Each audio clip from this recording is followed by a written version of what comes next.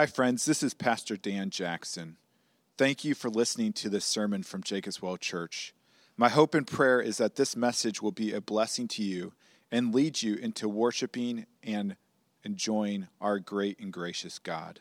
With that said, let me encourage you to use this message as a supplement to and not a replacement of a local church. Christ did not establish his church simply for us to consume messages, but so that we could be intimately invested in each other's lives as an authentic covenant community. Again, thank you for listening, and if you want more information about Jacob's Well Church, please visit our website at www.jacobswellgb.org. Come on back in. Well, you may or may not know the name Andy Williams, but I'm guessing you have heard his Christmas song.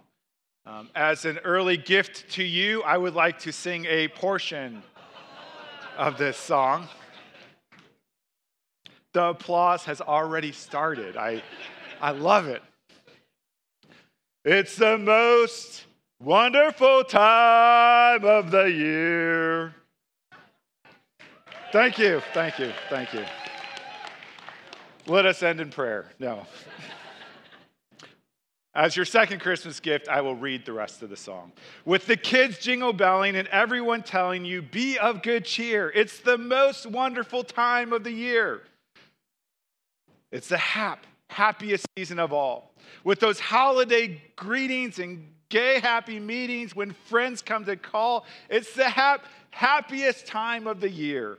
It's the most wonderful time of the year. There'll be much mistletoeing and hearts will be glowing when loved ones are near. It's the most wonderful time of the year. Yes, as the song says, Christmas for many of us at many times is the most wonderful, happiest, heart-glowing time of the year. But you may also know that it is also one of the saddest, most heart-wrenching, most depressing times of the years. Surveys have shown that about 45% of Americans, that's nearly half of Americans, dread the holiday season. In fact, Christmas is the time of year that people experience the highest incidence of depression. Why is this? Why is it that during the happiest season of the year is also seems to be the saddest season of the year? As I thought about this, the conclusion I came to is more than any time of the year, Christmas painfully reminds us of the great disparity or divide between what the world is supposed to be, wonderfully happy and heart-glowing, and what the world often is, which is broken and lonely and sad.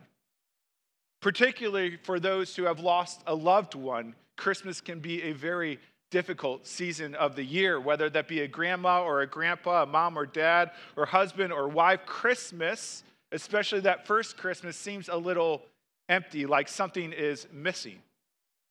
Christmas can even be harder for those who have lost a child or a grandchild, either in the womb or in infancy or childhood. Nothing shows the disparity of what the world is supposed to be and what the world is when a parent has to buried their own child.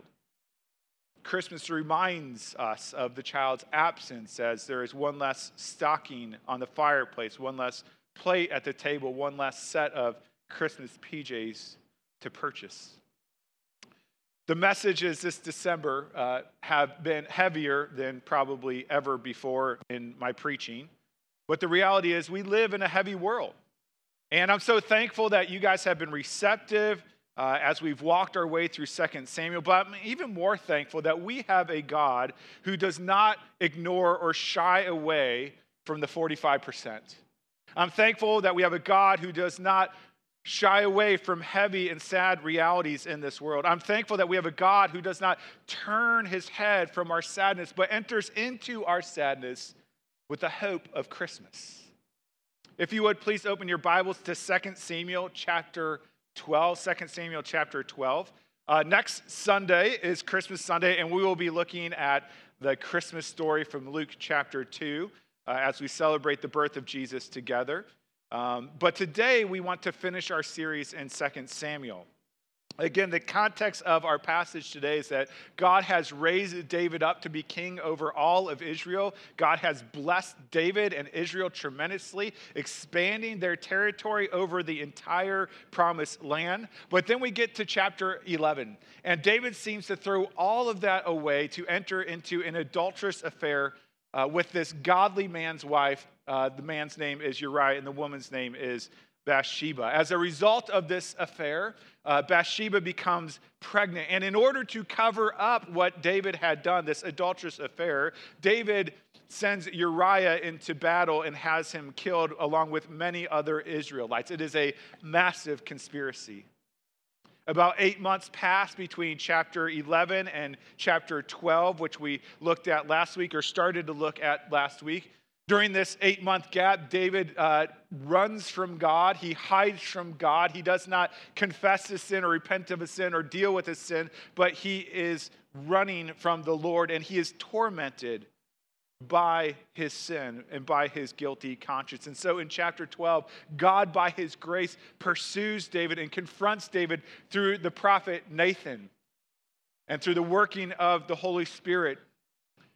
He convinces David of the seriousness of his sin, and David repents and confesses and is restored in a relationship with God. And that's where we pick up today's passage. We're going to overlap a little bit from last week. We'll start reading in verse 13, and then we will finish the rest of it later in the sermon. But we'll go through verse 18, the first half of 18 today. And again, the passage starts with David's genuine repentance and the Lord's quick and gracious forgiveness, okay? So here we go. Let's look. Verse 13, 2 Samuel chapter 12. David said to Nathan, I have sinned against the Lord. And Nathan said to David, the Lord also has put away your sin. You shall not die. Nevertheless, because by this deed you have utterly scorned the Lord, the child who is born to you shall die. Then Nathan went to his house. And the Lord afflicted the child that Uriah's wife bore to David, and he became sick. David therefore sought God on behalf of the child, and David fasted and went in and lay all night on the ground. And the elders of his house stood beside him to raise him from the ground, but he would not, nor did he eat food with them. On the seventh day, the child died. Let's pray. Lord God, we come into Christmas with so many different feelings and emotions. Many of us come in with just pure excitement and joy and delight. We're so happy to see the world somewhat be put together in a way that it's supposed to be, with more peace and more generosity and more love. We're excited to celebrate the birth of Christ, and yet, Lord, during the Christmas season, there's also a lot of heartache as we think about things that have not gone the way that they should go, whether that be a fractured family that we're a part of, or whether that be the death of a loved one. And so, God, pray that through this passage today, that you would comfort us during this Christmas season and remind us of the hope that we have, the unwavering hope we have in the Christ child. And it's in his name that we pray. Amen. This Christmas, as wonderful and happy and heart-glowing as it might be at times, we all know we live in a fallen world, and there's no way around it. And so the question I want to ask is, how should we as Christians, if you call yourself a Christian, how should we approach life in a fallen world? And more specifically, just given the week that we're in, how should we approach Christmas in a fallen world? Well, the first thing that we see in this passage is that we should grieve death in a fallen world. We should grieve death at Christmas time. Look at verse 13 through 15 with me again. It says, David said to Nathan, I have sinned against the Lord. And Nathan said to David, the Lord also has put away your sin, and you shall not die. Nevertheless, because by this deed you have utterly scorned the Lord, the child who is born to you shall die. Then Nathan went to his house. We see in verse 13, as we mentioned last week, that David's short, even somewhat underwhelming confession and repentance, I have sinned against the Lord, opens up the floodgates of God's mercy and grace to grant him immediate forgiveness of his sins. God also says that he will put away or he will transfer David's sins to another, that also being the penalty of David's sin to another. And we ask the question, who does God transfer this sin onto? Well, it tells us in this passage that he transfers at least the consequences of David's sin onto his son. We may not like this reality, but we know that this reality is true, that the sins of the parents are passed down to the next generation. The consequences of the parents' sins are passed down to the next generation. You can look at parents who you know are addicted to drugs or alcohol or gambling, and you can see how their sin has consequences on the next generation. But this takes it to a whole nother level. Because of David's sin, his child, who is unnamed, is going to die. In this passage, David is a type or a shadow of Adam. And this child is a type or a shadow of Christ.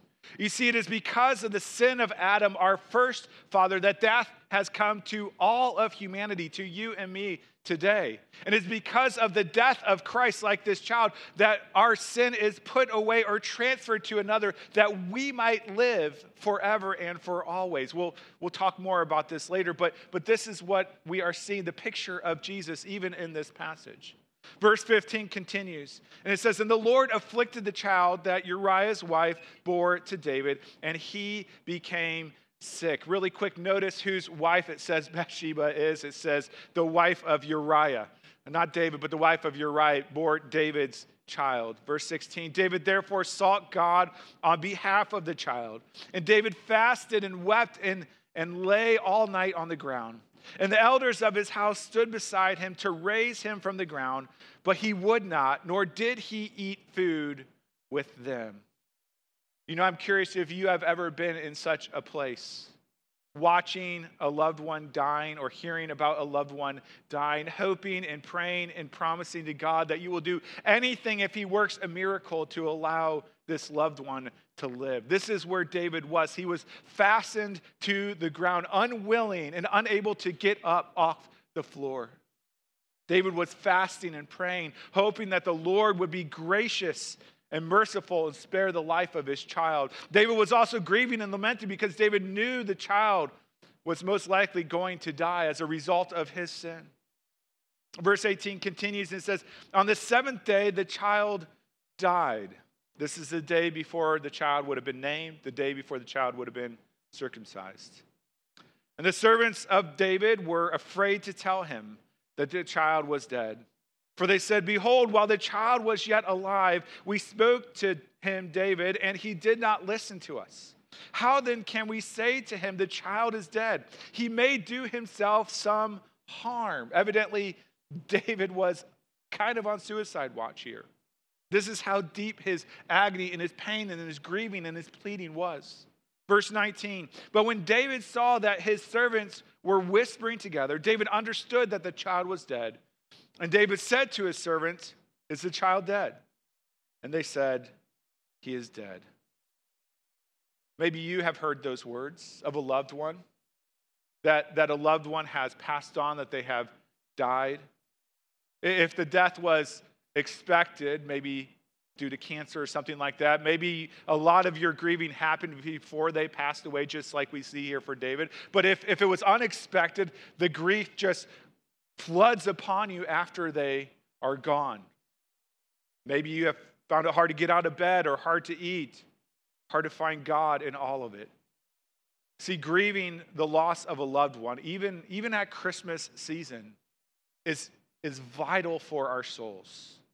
And if we ignore the grief and bury the grief, it will explode like a volcano in very unhealthy ways.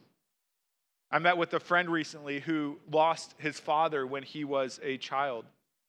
And he said that after his father passed away, their family never talked about their father's death ever again. They never processed their father's death. They never grieved their father's death together. They all just kind of went their own separate ways and kept their emotions to themselves. Now, several years later, there are those in the family who have become extremely bitter and angry, and it has fractured the family apart.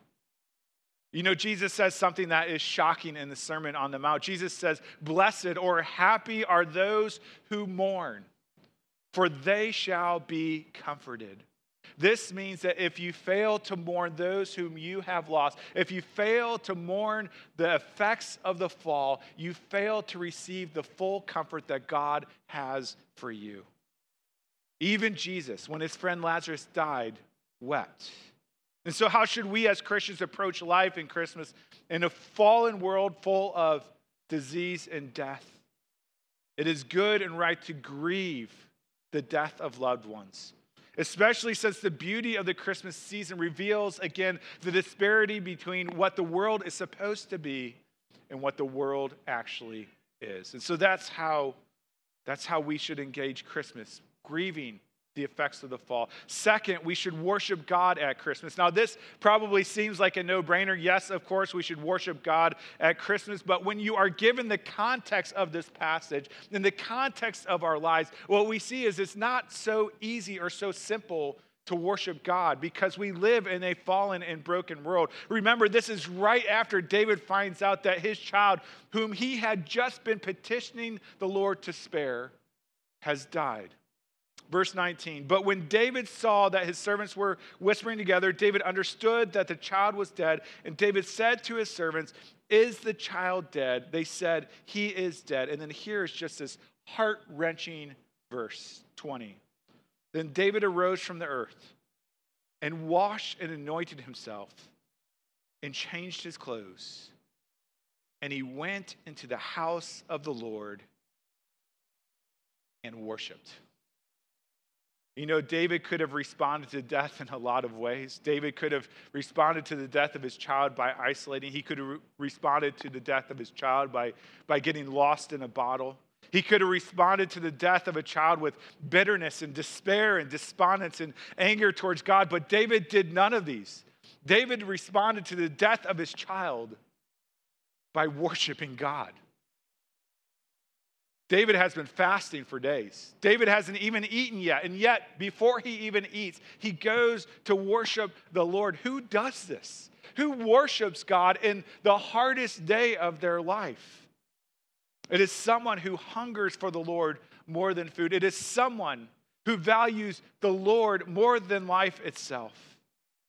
David now knew more than ever that he needed the Lord to comfort him in his grief. And so he went and worshiped the Lord. In Psalm 34, David writes and sings this. He says, "The Lord is near. The Lord is near to the brokenhearted and saves the crushed in spirit." I was talking to a friend recently, and they just said, you know, Christmas is just bah humbug for me every year now. Maybe this verse is for you, to know that the Lord is near the brokenhearted. David knew that neither food nor alcohol nor women could comfort his broken heart. The only one who could comfort him was the Lord, and so he went and worshiped the Lord. We see a similar story in the book of Job.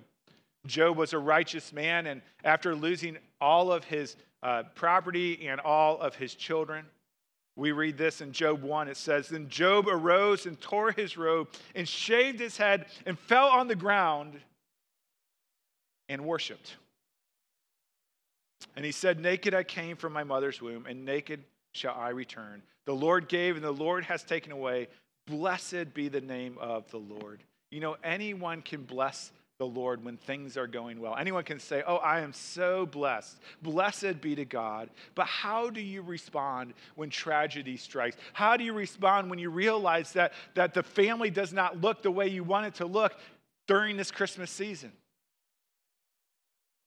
How do you respond when there is the grief of the loss of a loved one? David shows us that we can come and we can worship the Lord and be comforted by our God. Verse 20 continues and says, "David then went to his own house after worshiping the Lord, and when he asked, they set food before him, and he ate. Then his servants, who are confused by David's response, said to him, 'What is this thing that you have done? You have fasted and wept for the child while he was alive, but when the child died, you arose and ate food.' He said, 'While the child was still alive, I fasted and wept, for I said, who knows whether the Lord will be gracious to me, that the child may live? But now he is dead. Why should I fast? Can I bring him back again? I shall go to him, but he will not return to me. David's servants were surprised by what seemed to be a quick rebound. When David's son was sick, they thought he was to the point of hurting himself, maybe taking his own life. But once the son has died, he got up and he worshiped the Lord, and he went and he ate food. You see, even though he was pressed down, he was not crushed. And they wondered why. And David explains it to us in a very helpful way. David said when the child was still alive, he pleaded for the Lord to be, quote, gracious to me. Meaning David understood that if his child lived, it would be an act of God's grace. That it wasn't something that David deserved. David did not deserve to enjoy his child who had been the fruit of this adulterous affair. And so he pleaded for grace. But he also, what's really interesting here, is that he actually pleads not for the child, he pleads for himself. Look there again. It says, David was petitioning that the Lord would be gracious to me. Not that the Lord would be gracious to the baby, but the Lord would be gracious to me, David. Why would this be? Why would David not be praying for God's grace upon the child, for the child to live? You see, the death of the child would mean heartache for David, but not for the child. David knew with full assurance where his child was going upon his death. David knew that he was not going to have to suffer the miseries of a fallen world, but that he would be going to Abraham's bosom and be in heaven with God for all eternity. And that's why in verse 23, David says, I shall go to him, but he will not return to me. You see, David is grieving over his loss, not over his child's reward. Let me illustrate this way. Several winters ago, Trisha's parents now go out to Arizona to winter to enjoy the nice warm weather, to go hiking, to enjoy the beauty of it. And so they said, hey, we want to bring the kids out. And so her and her two brothers got on a plane and they went out to Arizona, and I got these pictures of them in T-shirts. And it's like in February, the middle of winter. They're in T-shirts, they're hiking, they're smiling, they're having fun, they're playing games together. You know, there's no kids around, so they're free to do whatever they want. And you know, during that time when I received those pictures, I did not feel sorry for her at all. There was no reason to feel sorry for her. I felt sorry for myself. Because I was in this dark, cold climate and, enjoying my kids, but also having to parent my kids. And so I did not feel any sadness at all for her. I did not feel any disappointment for her. I was happy for her. I was sad for me.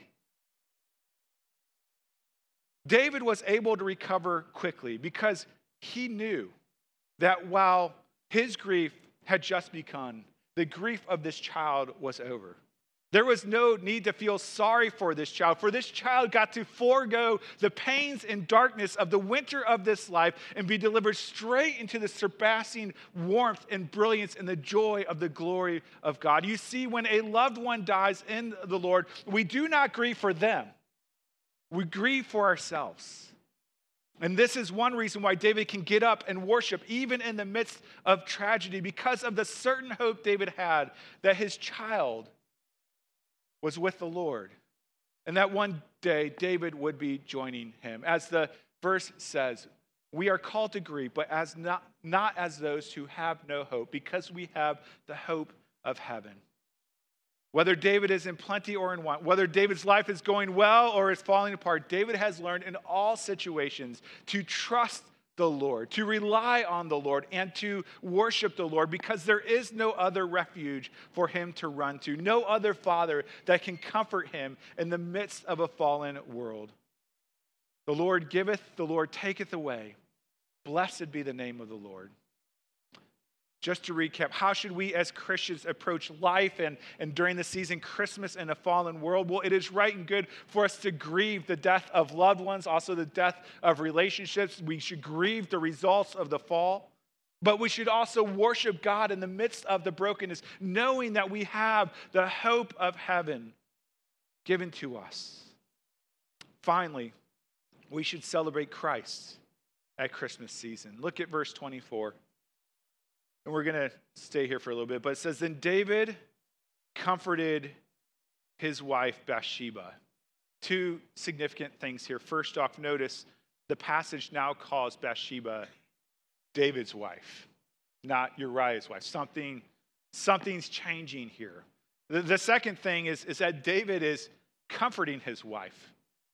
Previous to this whole thing with Nathan the prophet confronting him, David treated Bathsheba like a piece of meat. He used her as an object to fulfill his desire. He wrecked her life. And yet now there seems to be this change in David where he goes to comfort his wife. David is a changed man. The David we read about 2 chapters ago is different than the David we read about here. David was broken by his sin and pursued and forgiven by the Lord. David experienced the pains of this world through the death of his child, and he sought out and found comfort in his God. These trials and tragedies have marked David and changed David. They've made David a better man, a more compassionate man. And I think this is a valuable lesson for all of us. We, like David, at times are confronted by our sin and the consequences of our sin, and we can either run towards God or we can run away from God. You see, what we do with tragedy, what we do with suffering, what we do with our sin, it will either make us a better man or it will make us a bitter man. If we run towards God in repentance and in faith and in worship, it will make us a better man, a better woman. But if we run from God, if we have a fist in our pocket, if we're angry at God, if we curse God, it will make us a bitter person. How do you respond when life seems so broken? Run to God. Don't run from God. If we run away from God, it will make us a bitter person. But if we run to God, it will make us a better person. By the grace of God in his life, David responds to his sin and death of his child with repentance, humility, faith, and worship. And it changes him as a person.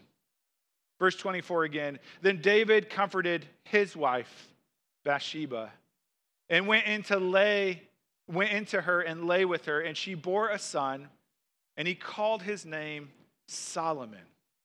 The name Solomon comes from the word shalom, which means peace. And so Solomon means Yahweh's peace, or also Yahweh's restoration, kind of a return to Eden.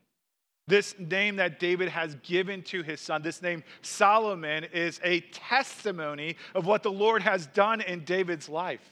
You see, after David had run away from the Lord, after David committed adultery and murder, during those 8 months, he describes it this way. He says, when I kept silence, my bones wasted away through my groaning all day long. For day and night, the Lord's hand was heavy upon me. For those 8 months, David was far from God, and he was a miserable person. But then the Lord pursued David, confronted David, and restored David.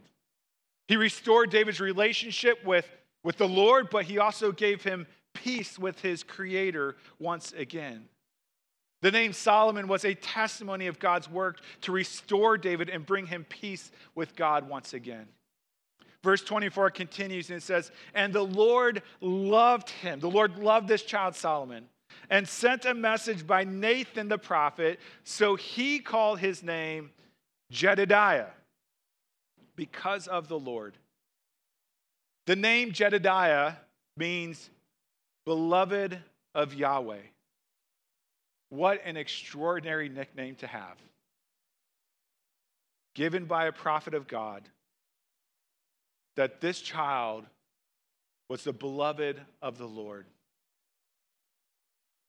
Remember how we said that David and Bathsheba's first child was a type or a shadow of Christ by dying for the sins of another? So also this child of David and Bathsheba is a type or shadow of Christ. For in the fullness of time, God would send into the world a greater Jedediah, again, meaning a beloved of the Lord, the beloved of the Lord, the beloved Son of God. And this greater Jedediah would come and embrace the name of Solomon because it would be through him that God and sinners would be reconciled, through him that we would acquire restoration in our relationship with God and peace with our Creator God. This child to come would be given a special name. Not Jedediah, not Solomon, but the name Jesus.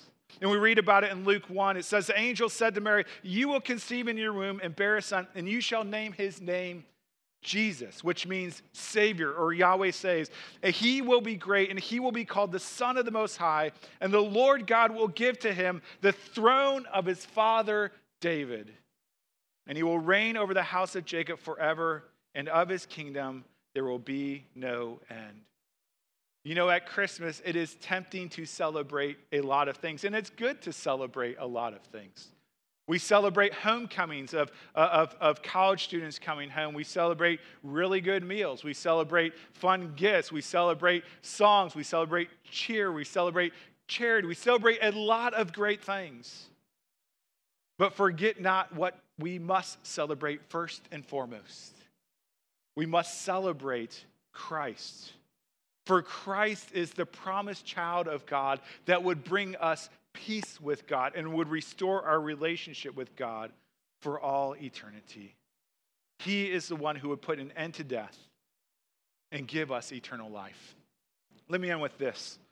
On December 24th, 1914, something miraculous happened. It was in the heart of World War II, and it was happening on the front lines of the warfare. It began with some German soldiers who came out of their trenches with Christmas trees under a banner of truce. And they were singing a song. And as they were headed towards the enemy line, singing this Christmas song, carrying these Christmas trees, they were shot at because the Allies didn't know what to think of them. Eventually, they heard the song that they were singing. It is a famous Christmas carol that you have probably heard, Silent Night, Holy Night. And once the Allied troops heard the songs and saw the trees, they fired back, but not with weapons, with their own chorus, the first Noel. When they were done singing the first Noel, the Germans applauded. And then the ceasefire began. And it stretched over 500 miles where man had goodwill towards one another. Soldiers from these opposing armies came together and they shook hands and they exchanged gifts. They even shared photos of their family back home and they played soccer together. Some of the men even exchanged addresses so that they could write one another after the war. But then after Christmas was over, they went back to their lines. And the war continued. How should we as Christians approach life in a fallen world? And more specifically, how should we as Christians approach Christmas in a fallen world? Well, we grieve the death of those who we love. We grieve the fallenness of the world, but we also worship God at Christmas, and we celebrate Christ at Christmas because he is the beloved of the Lord who was sent by God himself to save us, his enemies, from our sins, to give us restoration and peace with God, not for a day, but for all eternity. Let's pray. Lord, we are so thankful again, that you do not shy away from our experiences in this world, the hard experiences that we have in this world. And yet, Lord, you always point us to the hope of Christ. And so, God, pray this Christmas season, even though there's a lot of hurry getting details done, that we would pause and that we would consider the glory that God became a man to rescue us, to save us to yourself, to create peace between us and you, to restore our relationship with you. God, may we be enamored by your love that sent your son Jesus to be born, to die, and to raise again, to give us life with you today and forevermore. Help us this Christmas season. We need your help by your Holy Spirit. to ponder anew the joy of Christ. We pray this in Jesus' name. Amen.